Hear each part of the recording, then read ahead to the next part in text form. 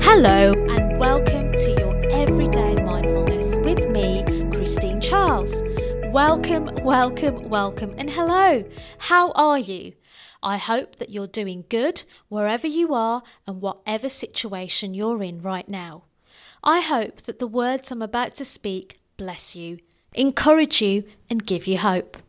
For those who are listening for the first time, I am a life coach in the areas of resilience and a broadcaster for Radio Plus Coventry on the Health and Wellbeing Show, the core purpose of which is to reduce the risk of mental health. Something very close to my heart, having had witnessed my late father go through dementia and also having had mini breakdowns myself. If you'd like to know more about me, then check out my website, christine-charles.com, or my Instagram or Twitter. Now, social media is not something I use every day, so be warned if you're expecting a dazzle razzle.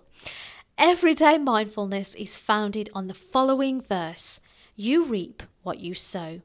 Designed to bring you words of encouragement and invoke positive change in your life as well as the life that surrounds you. Today's episode is called Guess What?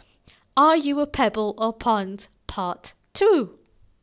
Last time I spoke about Joseph and how a cupbearer had to play the part of a pebble so that Joseph could come into his destiny and his own pond, which saved Egypt and the surrounding areas from famine. Today we are looking at Martha. The name Martha is thought to have come from Aramaic roots, and the meaning in Greek and some Hebrew versions of the name Martha means mistress. Mistress means a woman in position of authority or control, which is the ancient interpretation. Or a more modern day version is a woman other than a man's wife having a sexual relationship with a married man, which in biblical times, ancient times, was called concubine. See how they've mixed it? Now I'm going to read out the story of Martha, which is a relatively short one taken from the book of Luke, chapter 10, verse 38 to 42 in the NIV version. As Jesus and the disciples continued on their way to Jerusalem, they came to a village where a woman named Martha welcomed them into her home. Her sister Mary sat with the Lord at the Lord's feet, listening what he taught. But Martha was worrying over the big dinner she was preparing. She came to Jesus and said, "Lord, does it not seem unfair to you that my sister just sits there while I do all the work? Tell her to get up and come and help me." But the Lord said to her, "My dear Martha, you are so upset over all these details. There is really only one thing worth being concerned about. Mary has discovered it, and I won't take it away from her." As we have no indication that Martha was married or not, and in this narrative and context Martha was cooking, doing housework, we can take it that Martha was a mistress of position and authority. Position and authority comes with responsibility. Around 2 years ago, I was working over an hour away from the town I live in. Sometimes it was a real slog, especially if I hadn't slept very well. My sleep can be easily affected, and it's usually down to a few things: worry or over or under resting. During that particular season of my life, my dad had just been taken into full-time care because his dementia had progressed. And so I was going through a lot of emotions at the time. Emotions such as guilt, grief, and so on. I just started a new job with a greater authority and position, which was greater pressure. But the management was super kind and understanding. One day, travelling to work on the train, I was super tired, really tired, and I mean proper tired, the kind where I was ready to fall asleep on the train. I'd also got my laptop, my tablet with me to write my blog. Because of the big changes going on at home, I'd slipped behind with my blogging and so would write blogs on the train sometimes. That day my intention was to write. Now being tired and all, I was not in the best mood and really just wanted no noise or no one to sit by me or near me. At the next stop, a young woman got on the train and sat on the opposite side to me. I remember that I noticed her more than anyone near me for some weird reason. And every time I tried to focus, my eyes would start to close. So to keep myself awake, I'd look around, and when I did, I'd look at this young woman. I tried one last time, and as I did, the young woman sat opposite suddenly dropped her bottle of water that was in her hand on the floor. It made a loud thud and startled me. I looked up from my laptop, and within seconds of me looking up and her dropping her water bottle, she started to have a panic attack. She was a bit sweaty, her breathing was loud and erratic, and for a few seconds I froze. And then the Holy Spirit kicked in. Without thinking, I got up and started to talk to her slowly, and as I did, her breathing began to return to normal. I didn't say anything special. All I said was, "It's okay. Breathe. Breathe." Another man came and helped, and by the time we got to the next stop, she was okay. She got off with the man who had come to help, and he escorted her to a policeman stood on the platform. That morning I woke up worried because I knew I had a busy day at work with some high-profile meetings, on top of which I needed to write this blog. I also knew that I hadn't slept well, and I had already made my mind up to write this blog and hopefully have a snooze on the train. And nothing or no one was going to stop me. But of course, I now know God had a different plan for me. Martha was so consumed and concerned about what she needed to do that she almost missed an opportunity. And we know from the Bible that Martha, was the sister of Lazarus, and Lazarus was a friend of Jesus, and that Jesus loved Martha, Mary, and Lazarus. And later we find that Jesus raised Lazarus from the dead. What are you making yourself so busy in right now? You see, Martha was so focused on the work that she almost missed the opportunity to sit with Jesus, to sit with her friend. She was so consumed with the busyness and the worry that she missed the opportunity of peace. She was focused on the pond, the bigger picture, the meal, the housework, instead of the pebble moment, the small, quiet moment.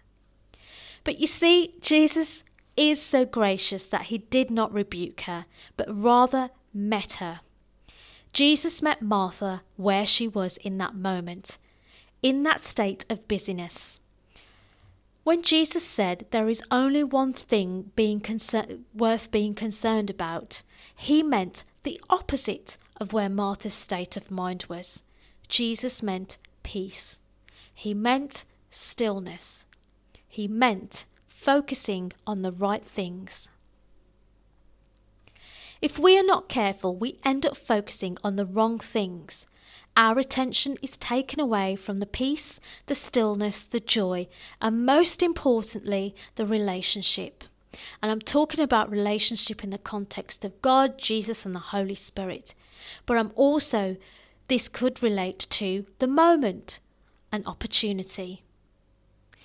We look at those around us and question and compare, which is a gateway for the enemy to use that state that you're in to destroy any peace, opportunity, or joy.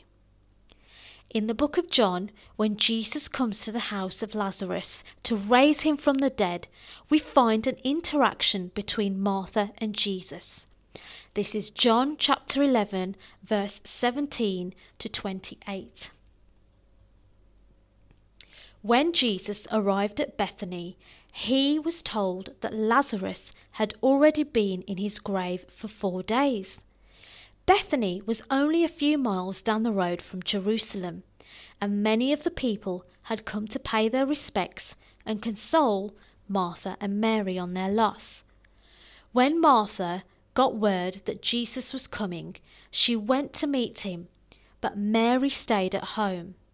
Martha said to Jesus, "Lord, if you had been here, my brother would not have died. But even now I know that God will give you whatever you ask." Jesus told her, "Your brother will rise again." "Yes," Martha said, "when everyone else rises on resurrection day." Jesus told her, "I am the resurrection and the life. Those who believe in me, even though they die like everyone else, will live again. They are given eternal life for believing in me and will never perish. Do you believe this, Martha?" "Yes, Lord," she told him. "I have always believed that you are the Messiah, the Son of God, the one who has come into the world from God." Then she left him and returned to Mary. So, this time, Martha is on it. I mean, her brother has just died. Something big, significant has just happened in her life. But we find that her approach is different. The way she speaks is different. Martha is full of faith. She is in the moment. My point is, don't wait for the big things to happen in life to be present or to be full of faith. I'm not saying that you shouldn't do this. I am saying let's try to do our best to own and embrace the small moments, the pebble moments. If it wasn't for Mary, Martha's sister, choosing to sit with her friend Jesus rather than help her sister with the housework that day, then Jesus would not have said what he did to Martha. We will never know the impact of what he said had on Martha, but we do know that Mary was the pebble that day. Through her innocence and hunger to sit with Jesus, Mary, ended up being a catalyst that caused her sister Martha to stand still and evaluate and receive the words of peace from Jesus himself. Equally, I want to draw your attention to your role in life. I talked about roles briefly in the last episode, where I talked about Joseph and his role and how a cupbearer had to be a pebble, a small act, which enabled Joseph to step into his destiny, a big act, a pond moment. Whilst talking to my mother, whose name also happens to be Martha, about this podcast, my mother gave me some words of wisdom which I'm going to pass on to you. Each of us has different roles in our lives. Sister, mother, brother, father, and so on. That day, Martha's role was mistress, not in the modern day terms, but the ancient terms, position, power, and authority. She was cooking and cleaning, and Mary's role was to sit with Jesus. There may be a role that you are fulfilling right now, which you may not be in the next season. Don't let that stop you from being someone's pebble, someone's small moment. You see, quite often we chase after the big things, the big moments, the big emotions. But actually, is that wisdom or inspiration? Wisdom carries you longevity.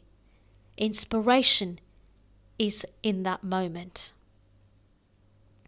God sees you, He hears you, and He loves you. He loves you, my friend. He loves you so much that He sent His only Son, Jesus, to be crucified. Jesus loves you so much that He was willing to be beaten, humiliated, and mocked, all so that we could be free.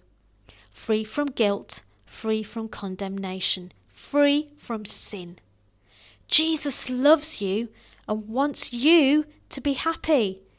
So embrace the role you're in right now, even if it stinks. Embrace those pebble moments, even if it puts you out. Do it and see what you reap. And I'm going to leave you with this verse from Jeremiah chapter 29, verse 11. For I know the plans I have for you, declares the Lord. Plans to prosper you and not harm you. Plans to give you hope and a future. Seek God in every day, for God seeks you. God bless you.